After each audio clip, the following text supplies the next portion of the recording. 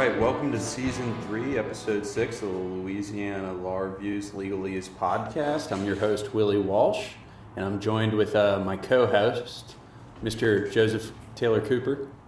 Hey everybody, it's me. Just here to remind you about my friendly service of Turbo Wax on 512 Plank Road. Well, why are we still doing the Turbo Wax? We are legally obligated to mention them in every podcast for the rest of the season. Oh my gosh. Well, figures. Well, thank you, Turbo Wax. We very much appreciate your sponsorship of the Legalese podcast. Do you have a hump in your back? Is your wife miserable? Are your kids angry? Well, we can't really help you with that, but at Turbo Wax, we can definitely make your car shine like the day it came off the lot. You can't, is that really what they put on the card for you to read? Okay, I wrote it. Oh my gosh. Thank you, Turbo Wax. Turbo Wax, 512 Plank Road. Okay, we get the... How many times do you have to say this in an episode? 5. Oh. Turbo Wax, Turbo Wax, Turbo Wax. I think we're good now.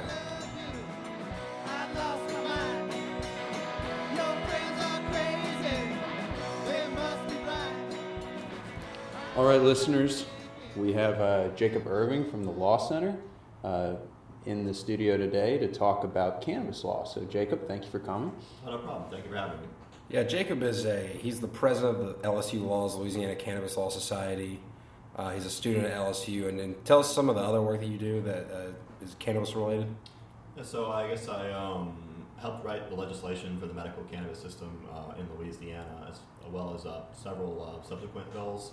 So I've worked on the legislative side, and then I've worked for companies who actually that you have to put in a special application to get a license to actually operate under that law. So then I help with the licensing side, and then now that businesses are actually starting to open up, I'm doing more corporate, transactional, more business law, but with a cannabis twist, if you will. So pretty much when you graduate, you're going to be a one-stop shop for anybody trying to get into the cannabis field, right? That's the idea, yeah. And I see a lot of dollar signs going your way. So, besides your unique career path, and I will say it's unique, how exactly did you get involved with cannabis advocacy? So I was a cerebral palsy patient. I had a stroke when I was in the womb or shortly thereafter. They're not quite sure, but it left me with something called a spastic quadriplegic. So I had a muscle control disorder that affected all 4 limbs, which initially left me paralyzed for, I guess, the first 6 years. And then I had like a wheelchair for a while and a walker for a while. It was like a big deal to like try to overcome it. And during that time, I was always studying neuroscience. I was always really interested in going to medicine. I actually never thought I was going to go to law school. I was really focused on medicine. And my first year in college, before I switched into more law policy, I was doing bioengineering. And in my second semester, I discovered some reports that were coming out of Harvard about using cannabinoids, which is an ingredient in the cannabis or marijuana plant, to try to treat spasticity. And it made a lot of sense from a chemistry perspective. And so I thought that was probably the best way to go about doing it. And then I went to an informational meeting about medical marijuana just because I happened to see it. It was in the news, you know. And there, someone came up to me and was like, "Hey, did you know you've always been entitled to medical marijuana in the state of Louisiana?" And I was like, "This person's a crazy person." I had no idea what they were talking about. But they showed me a statute, and I actually went and looked it up. And it turned out that medical marijuana had been legal since 1978 in Louisiana for people with cancer. And then they added glaucoma in like the 80s. And then they added my condition, spastic quadriplegia, in 1991, which would have been 1 year before I was born.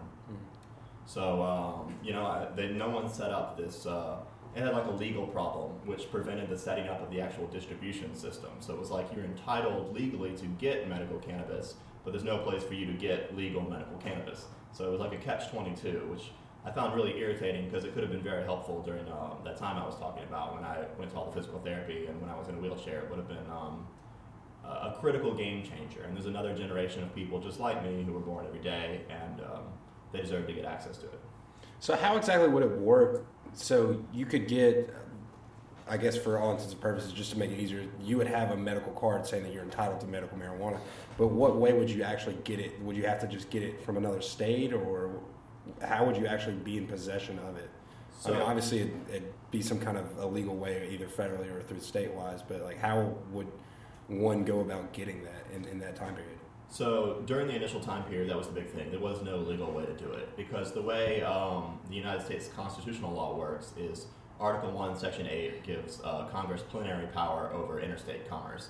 So all medical marijuana systems have to be entirely self-contained within that state to even have some glimpse at legality without dealing with the federal government.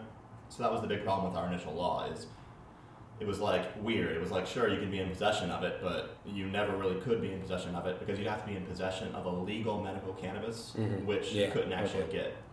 So in most states, in order to make, a lot of what I do in cannabis law is there's a series of steps you have to follow in order to make sure that each transaction, when someone buys cannabis, is actually a legal transaction. And if any part of the step, any one step is out of place, then that transaction is just as illegal as, selling cannabis to someone on the street. And so stores and pharmacies and medical marijuana dispensaries, they pay a lot of money to do what's called compliance work, which is eventually, a lot of time lawyers would only get hired on the back end, when poops hit the fan, if you will. Yeah. Then cannabis businesses can't afford to do that because the penalties are criminal charges, for instance, or losing your license, which could cost up to $1 million to get. Serious, heavy penalties involve being out of compliance. So they pay lawyers on the front end to make sure they're always in compliance. Okay. So where would you like to see marijuana legislation go? Where do you think it's lacking right now? And I guess what are the things that you think could be addressed immediately at the state or federal level? So there's changes coming at the federal and state level. And from the federal level, it's quickly easy to talk about. Just this week in the news, President Trump had promised a Republican, Cory Gardner, who's the senator for Colorado, a solution to the federalism problem, which I think is a long time coming.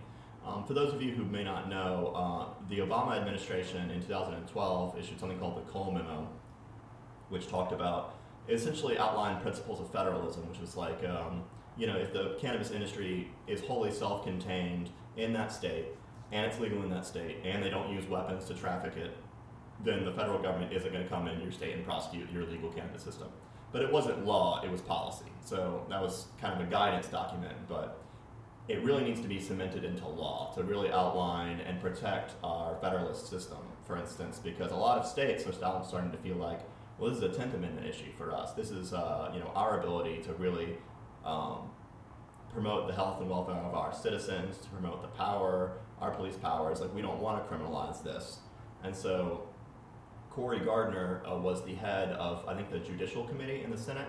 And so he was blocking all of Trump's nominations to the DOJ because of Jeff Sessions' decision to rescind that Cole Memo and threaten prosecution of state legal medical marijuana systems or marijuana systems. Well, I mean, that's exactly the thing. They say money talks, and that's exactly what we were just talking about before. It costs a lot of money between the criminal charges, all the permits, even just the project itself. There's a lot of money changing hands over there, and to be able to just come in and say, nope, federal law says it's illegal, this is all done. How Jeff Sessions had effectively repealed the Cole Memo. That could mean really big problems. But I think the one good thing that Trump did do on this thing is realize that money does talk, and this is a huge industry now, and it's just better to keep it alive and kind of cement those principles rather than try and face those 10th Amendment issues, which are very complex,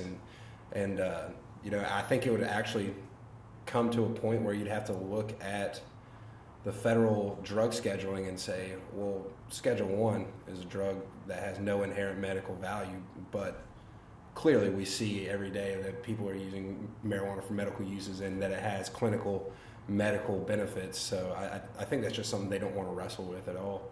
You're exactly right. I mean, first we were talking about it being big money. Marijuana sales just in Colorado alone is $1 billion industry. And actually, just a couple months ago, they reached the $500 million mark for just tax revenue, just from that industry, just that the state got. Talking about $500 million that actually went into the state coffers. which is something around Louisiana we can very much use. Oh, yeah. And, money does talk, and now Cory Gardner, the senator for Colorado, was very aware that you can't really win Colorado without the marijuana industry vote. It's probably the largest industry in Colorado now. It's dominating. And you were talking about the scheduling, and actually a lot of that comes from these treaties that the United States negotiated in like the 1972. It's like the United Psychotropic Act, and essentially it required that all of the let's say first world countries who were negotiating that treaty all had to have the same or similar drug scheduling. So they're actually, I think the one of the federal agencies is actually soliciting comments about whether marijuana should be rescheduled right now. So it seems to me that at the federal level, we need a fix to the federalism issue. What are some of the things in Louisiana that you think need to change? Well, yeah, before you even tackle that question, let's talk a little bit about the bills that have passed recently. And I think that you've personally been involved on, isn't that correct? Like, do you want to kind of explain some of the new changes in the legislature? Sure. So these two ideas are actually going to tie in together because the number one thing that I'm fearful of is, so technically right now the system is working. You know, it's in the process of getting set up. The pharmacies are going to open. Their first medical marijuana products are actually going to be ready in September. So in September, you should be able to walk into a marijuana pharmacy, one of 10 in the state, and actually buy a legal medical marijuana product. But the problem is that right now, under our law, you have to have one of 9 qualifying conditions. So not only does that leave out a lot of people who actually need help, it also makes it very expensive for the 4,000 total patients in the state who qualify for the medication. Because just to give you a few examples of what these businesses have to go through to open, 24/7 surveillance.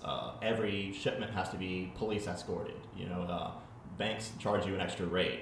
There's special taxes on it. 7% of your gross revenue goes to governmental agencies. You have to hire security. There's all these different administrative overhead that the law requires you to do in order to stay compliant with the state law. And so that cost necessarily, some of it has to be paid for by the patients who may need this medication, which won't be covered by insurance. So they'll have to pay for it out of pocket.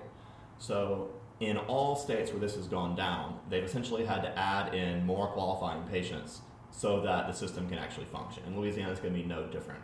My financial estimates I know people from the industry put together show that the system will crash in about 3 years, 2 to 3 years, if more patients aren't added. So the big one is chronic pain. Not only has the data shown that it's really good for chronic pain, data has shown it decreases opioid lethal overdose rate, and also the average person can decrease their opiates by about 30% by having access to medical marijuana. So, and then also it's good for an overwhelming number of patients. My estimates in Louisiana show it'd be good for about 80,000 patients. Solving the problem with the whole federalism and whether or not this is technically legal, I think that would make this industry thrive a lot better, because these banks are hesitant to loan out money or to even hold their financial earnings just because of the way it's obtained. Do you want to kind of expand upon that? Yeah, you're absolutely correct. For starters, they're not just hesitant to loan you money. You won't get a loan. All equity in the cannabis system is private. You have pretty much no chance to get any money. And you're lucky if you can even find a bank which will hold your money. And the reason banks are hesitant to hold your money is twofold. Not only if it's any type of nationally chartered bank, they can't do it because that might be an interstate commerce. Because it's federally insured. Yeah, and it's federally insured, right? So that would threaten both those things. So they're not going to take it. So you have to convince a state chartered bank to take your money. And the problem is that states kind of can under this memo called the Ogden memo, which got a lot less attention than the Cole memo I talked about earlier, but it was actually rescinded at the same time by Jeff Sessions. And the Ogden memo was actually a memo that allowed banks to, basically it was like the Cole memo. If you follow certain steps, then they won't prosecute you. Yeah, DOJ is not going to touch you. Yeah. So what it comes down to now is that banks have to essentially hire a separate lawyer who works in the bank who does only cannabis banking compliance law, which, believe it or not, is like a full-time job. Yeah. So how do you, as a lawyer, the ethical side of things, how do you necessarily help clients set up dispensaries, help them with the transactional side of things, knowing that you potentially are doing something that's possibly illegal? it's a good point, you know, and what it comes down to is being careful and being specific. And all the time you always, first of all, you know, I've always worked under different attorneys being just a student, and what I've seen them do things is you never represent to anyone that it's entirely legal, and you always encourage them to have their own representation, encourage them to do all their due diligence. And then everything you write is pursuant to state law, and every single contract you put forward has to be, this will be litigated, this is covered by Louisiana law, you will waive any rights to bring things in federal courts, this will be a Louisiana law litigated issue. Because I've seen things like, I know one lawyer I was working under, he had a client in like Washington, right, where it's legal, and I think there was some sort of like contract situation, and basically the person ended up violating the contract and like you know, robbing them more or less. But it became a contract enforcement issue because the thing they stole was product. And then at that point, it's like, can you go to a court and actually claim that they violated that contract? Is that a legally enforceable contract? Do you have a remedy in that? Mm-hmm. And you know, that scares a lot of people.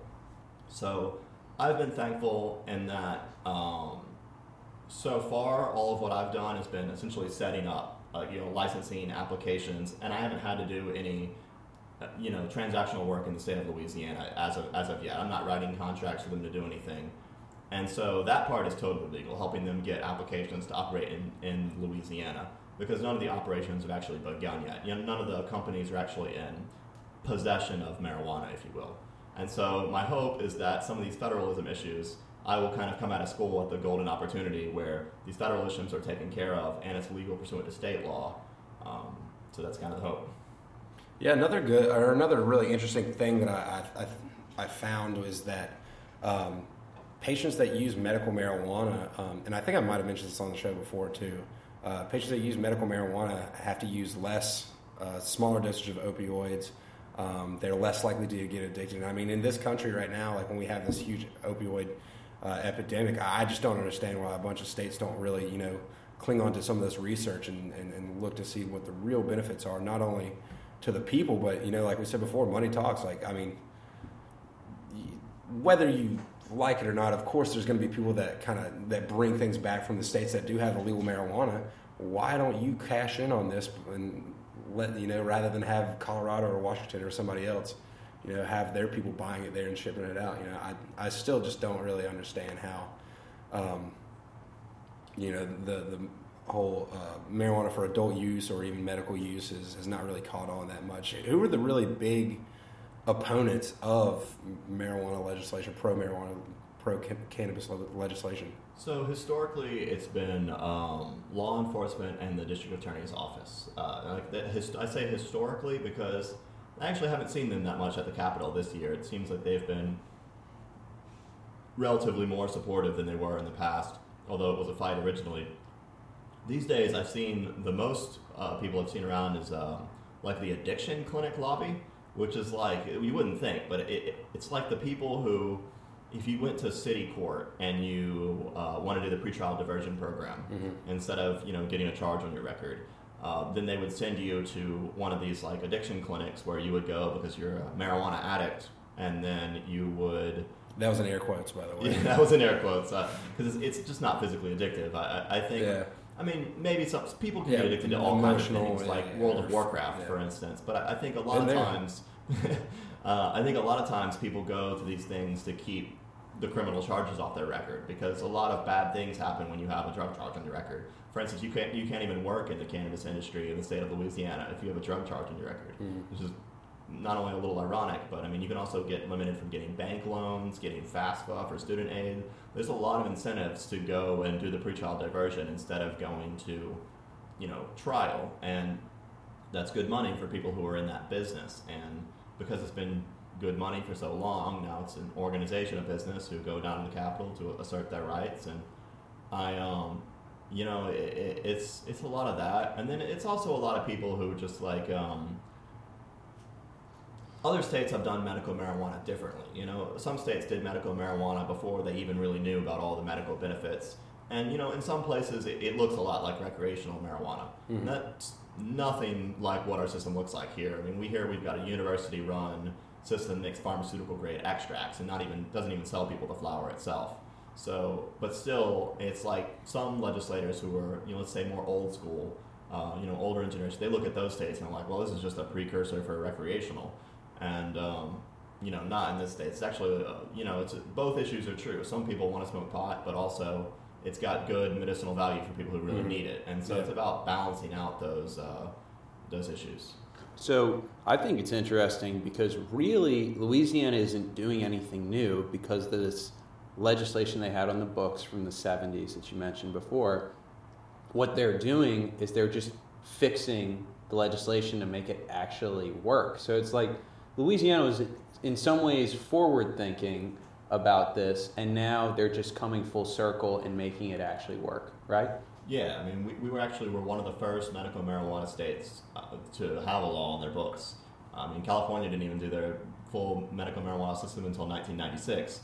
But, obviously, their system did a whole lot more than ours did during that time period. But Louisiana's attracted a lot of attention from mainstream medicine and mainstream pharmaceutical companies because of the way our bill is written. And we're the only place in the United States that has our state universities overseeing the production of a pharmaceutical-grade medical marijuana product. And that's actually really attractive to a lot of the biotech sectors because one thing I was always passionate about was if you want to go get a joint, you can go get a joint. It's not ultimately that challenging, in this day and age. You can go to Colorado and walk into a store and buy it. But if you actually want a pharmaceutical made out of medical marijuana, boy, is that a lot more challenging. And part of that comes from the fact that most pharmaceuticals are funded by federal dollars. So the biotech sector very much relies on tech transfer, grants, and that sort of thing, none of which you can get for marijuana research. So part of what we're doing here in Louisiana is essentially setting up almost a state-level FDA, which is going to make state pharmaceutical-grade drugs paid for by us, the state. And then so we're really geared towards being dominant in the biotech sector if we can get this industry up and running. So that's something I'd like to see just because I'm a Louisiana native, and amongst all the health benefits and benefits to patients, we also could really use another industry here in Louisiana. Oh yeah, I definitely agree. And I think this is really paving the way for other southern states to kind of get on board, and more of the quote-unquote conservative states to kind of realize that, hey, this industry isn't necessarily all that bad. It helps out a lot of really good people, and we don't have the recreational or the adult use, as people like to call it. But it's not to say that it won't ever come, but at the same time, you can still keep those two kind of things separate, because we're not exactly what you said. We're not talking about like a joint. We're talking about pharmaceutical grade marijuana or cannabinoid distillates and stuff like that. So it's a completely different sphere, and I don't know. I think it's a great way to fill the coffers for Louisiana and get back to being on track on the budget. So I wanted to build off of that. And you had mentioned earlier about the states with recreational marijuana. So what, from the medical cannabis side, is the view about states that have, the mindset of legalize it, regulate it, tax it, not necessarily for medical, but for recreational? So how do y'all view that? So there are ups and downs to it, and ultimately I would say that most people are for it because it's pretty objectively good policy. But saying that we're for it isn't the same thing as endorsing what Colorado or California or Washington has done, because they've done something I think is detrimental to the health of patients and also the medical marijuana industry. And that's that California, Washington, Colorado, and I think Oregon too, they all merged their medical marijuana system into their adult use system. So it's basically just one system now. And that, I think, is problematic for several reasons. Number one, I don't think the products should really be the same. Like people trying to get high and people trying to get medicine.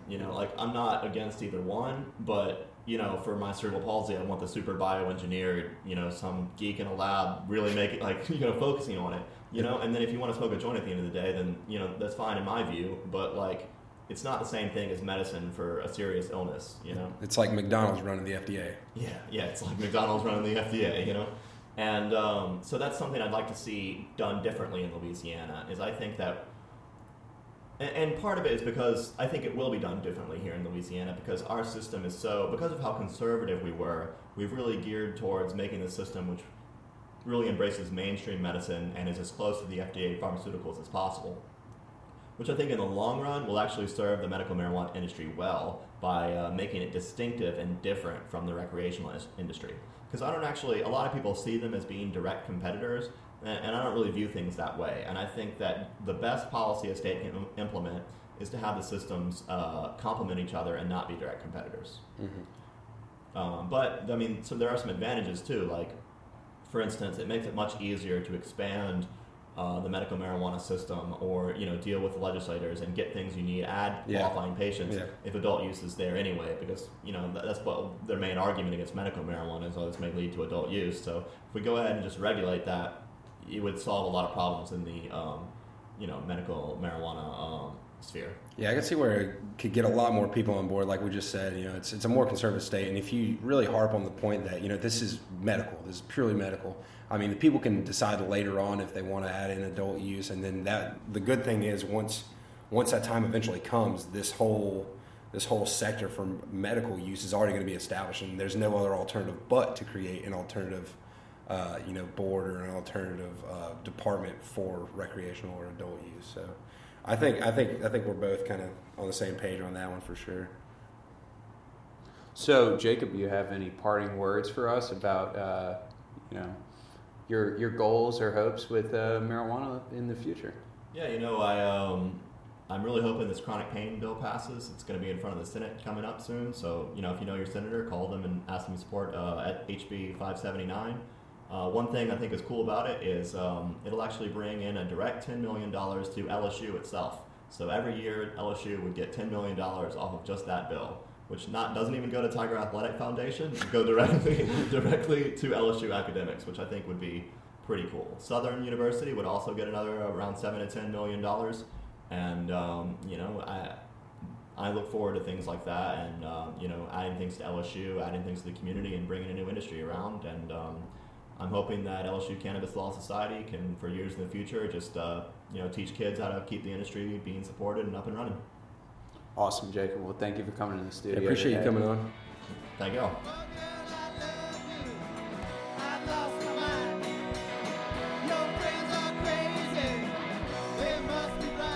All right, this is Around the Bend, a publisher's preview of upcoming student-written articles in the Louisiana Law Review. I'm here with the host of this segment, Mike Seibert, and our guest currently, Ben Wallace, as well as Joe Cooper. So, Mike, why don't you lead off as far as what we're going to talk about today? Thanks, Willie. Yeah, today we're going to talk about Ben's paper, A Vote Against State Non-Resident Contribution Limits. Ben's a native of Tyler, Texas, but a longtime resident of Baton Rouge and LSU Tiger. He currently serves as the senior editor of the Louisiana Law Review, Volume 78. Before he came to LSU Law School, Ben was a journalist at the Baton Rouge Advocate. And I think that's very apparent, especially with Ben's intro to this paper. Ben, I love this. It was hilarious. You tell us a little bit about Bill, this Buffalo burger pioneer who has an empire of restaurants in Alaska, but can't make any contributions to his campaigning politicians. Can you tell us a little bit about that law, what non-resident contribution limits are, and kind of how they got started? Yes. So what is a non-resident contribution limit?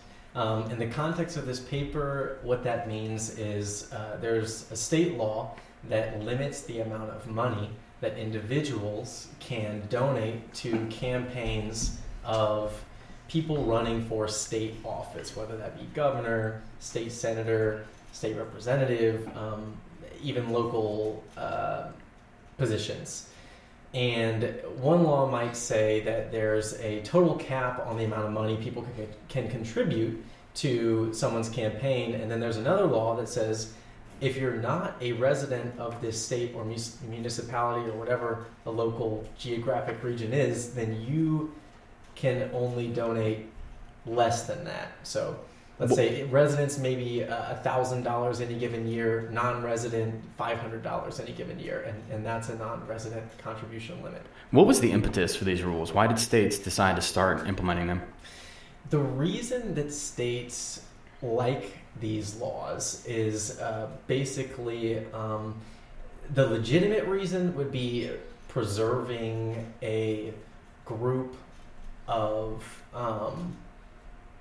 unity really within the electorate, so a cohesive political unit.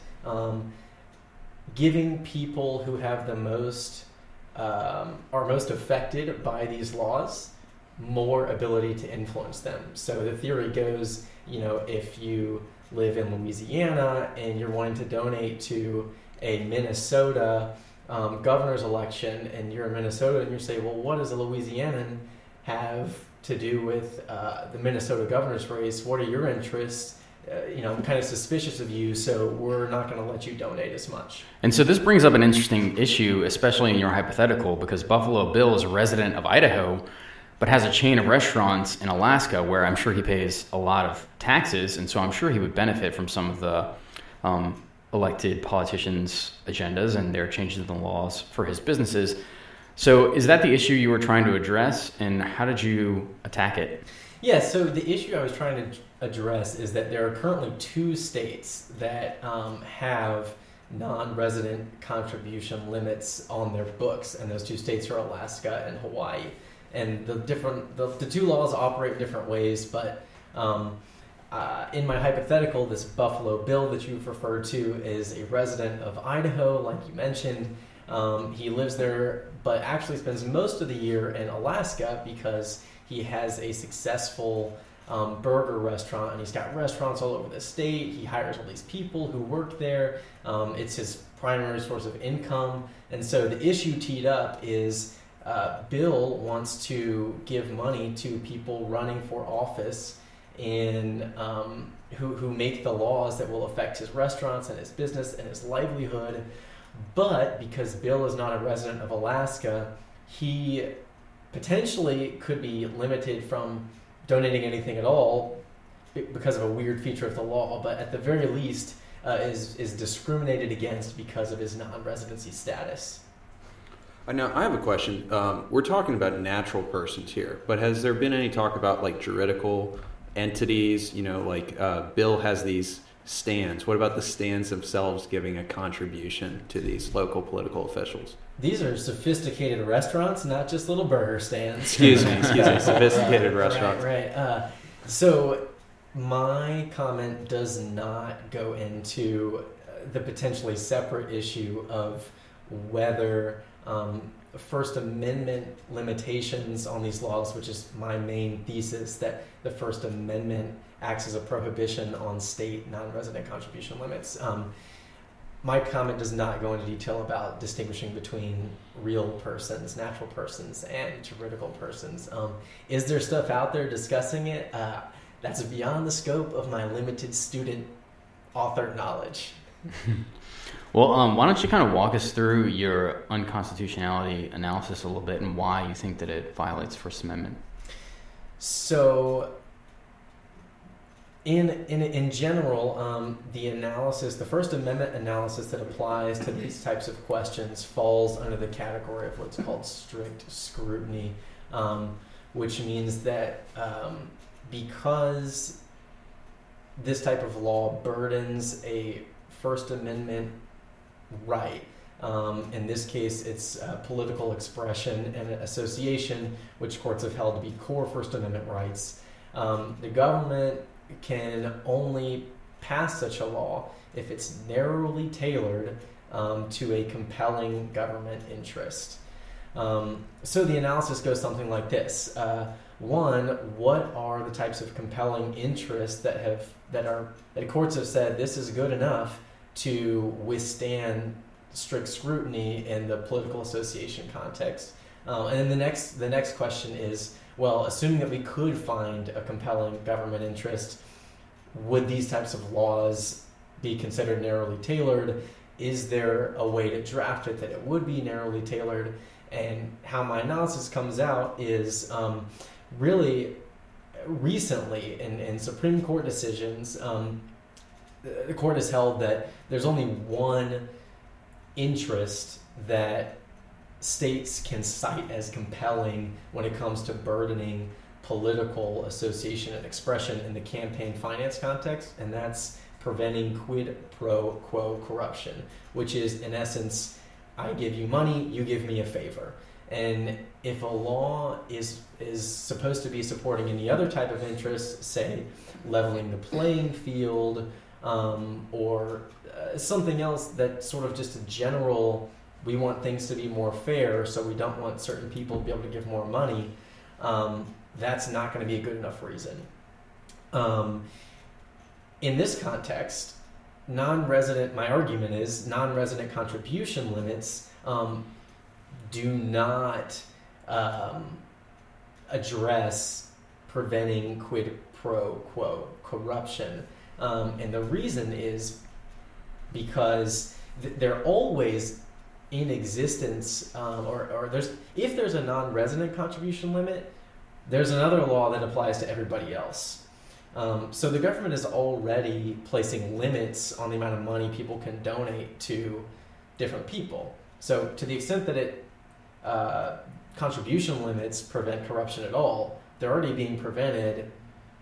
This separate non-resident qualification doesn't do anything else to prevent that. But the bigger thing is it's both over-inclusive and under-inclusive, because if there's a cap in terms of a dollar amount, nothing prevents someone from giving a small amount of money to receive a small favor. And then on the other hand, once that cap is reached, the law then bars all kinds of contributions that have nothing to do with corruption, all kinds of legitimate reasons. So the Supreme Court hasn't ruled directly on non-resident contribution limits and whether or not they violate the First Amendment, right? That is correct. The current state of the law is that there's what's called a state circuit split. And Alaska's Supreme Court has said this type of law, Alaska's law in particular, does not violate the First Amendment. So it upheld the law against a constitutional challenge. The Second and Ninth Circuit U.S. Court of Appeals have held otherwise, saying these are invalid under the First Amendment. This U.S. Supreme Court has denied cert, I think, in all of those cases. It definitely did not hear any of those cases. I can't remember whether an appeal was even sought in all of them, but at least a couple of them. So it has never directly ruled on the issue and left the state circuit split in place. So you said there's 2 states that have affected non-resident contribution limits so far. In your research, have you noticed any trends or any other states that may be interested? Is this something that you would expect to expand? How recent did they impose these non-contribution limits? And are other states thinking about it? So Alaska's, the first one of these to appear anywhere was Oregon's, and this was in the early to mid-1990s. And that law was ultimately held unconstitutional by a district court in Oregon, and that was upheld by the Ninth Circuit U.S. Court of Appeals. Alaska then passed one shortly after that. I want to say that was the late 90s, and that one is still on the books, and under Alaska Supreme Court ruling is valid. Vermont tried a few years later, and that one was rejected as unconstitutional and ultimately affirmed by the Second U.S. Court of Appeals. And then Hawaii, most recently, and I want to say mid-2000s, maybe a little bit after that, I can't remember the exact year, passed a similar law, and that law has not been challenged. So do I think that there's any reason states would be more likely to pass such laws now? Maybe. And the reason I would say, which is entirely speculative, is that as it becomes easier in the wake of Citizens United and other U.S. Supreme Court rulings to donate to campaigns indirectly, and candidates amass large funding from all kinds of sources in other states, perhaps states get more protectionist and try to figure out ways that they can limit out-of-state money in their state campaigns. And they say, well, hey, this might be unconstitutional, but there's a little bit of an issue.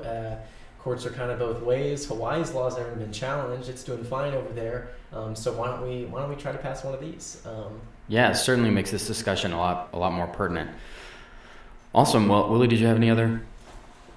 No, I did not. I got to say though, this is going to be the last one of these segments we do, and I have to say it is. I was so grateful to be able to do your topic because I think it is incredibly a well-written piece and it's super pertinent, and I think it will have a lot of future benefit to the legal community, because you're kind of developing a topic that is going to be discussed potentially a lot more. Yeah, I'm fully expecting a Supreme Court citation within the next term, for 2 terms max. And obviously this is going to be everywhere on the legal blogs and the campaign finance circles. Really hot stuff. Check it out. Yeah, I would expect nothing less from you, Ben. You are a resident scholar here at the Louisiana Law Review. Distinguished scholar, I believe. Distinguished scholar, excuse me. Yes. Hey, Ben. Oh, hey, Joe. Good to see you. So, Ben, I've got a question. You might not know this, but was there anything that had to deal with whether or not you had to be actually a U.S. citizen, or is it just necessarily residency status as a resident in the state? Because what if you, for instance, say that you were from Canada and you lived in Alaska, you owned a business there, so technically you weren't a citizen, however you were a resident of the state. Would that actually change anything to do with the law in particular to, I guess, Alaska, or does that actually come up at all? You have stumbled upon one of the more interesting developments in this part of the law. There is a federal law that prohibits foreign nationals, and I can't remember how that's defined, but from contributing to U.S. campaigns. This law was recently challenged under the First Amendment, and some of the cases cited as support for invalidating it were the same cases that I'm using to support my argument. This case was a case called Blumen, B-L-U-M-A-N, and it was filed in the District of Columbia Federal Court, and District Court said these laws are okay. Why? Well, it distinguished laws barring contributions from foreign nationals from state laws that bar contributions from residents of other states.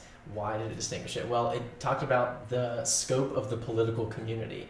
And so basically they said, well, the federal government has an interest that is high in keeping foreign influence out of U.S. elections. And this law is narrowly tailored to that interest. This is different from state laws that do the same thing as in the context of other residents, because residents of other states have more of an interest in what's going on in other states than foreign nationals do in U.S. elections.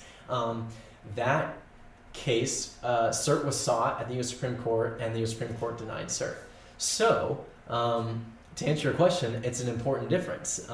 And some scholars have written that perhaps under this Blumen case, state non-resident contribution limits are more constitutionally okay.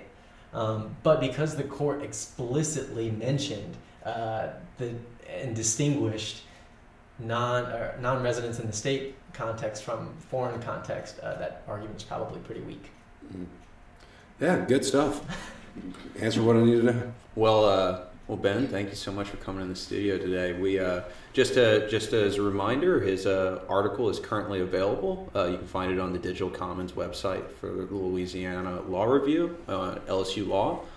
You can also find it on the LSU Law Review's website. Thank you, Will. Thank you, Ben. Thank you, Mike, and thank you, Joe. Thanks, Ben.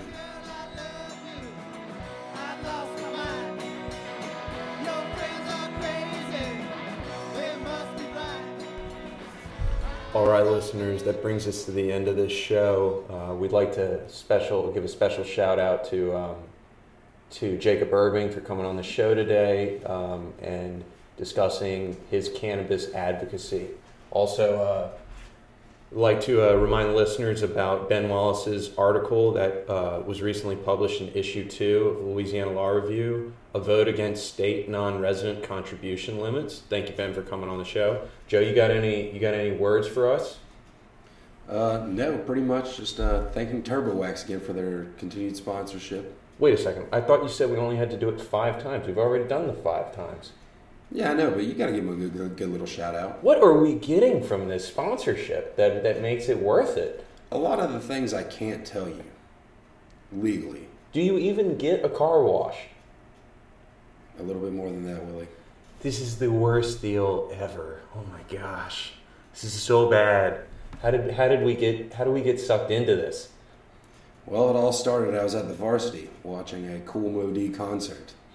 And then, next thing comes to next. I'm in the back alley behind Barcadia signing a contract to God knows what.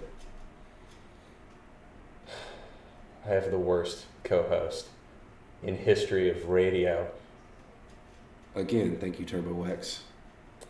Thank you, Turbo Wax. All right, listeners, that wraps episode 6. Thank you for listening.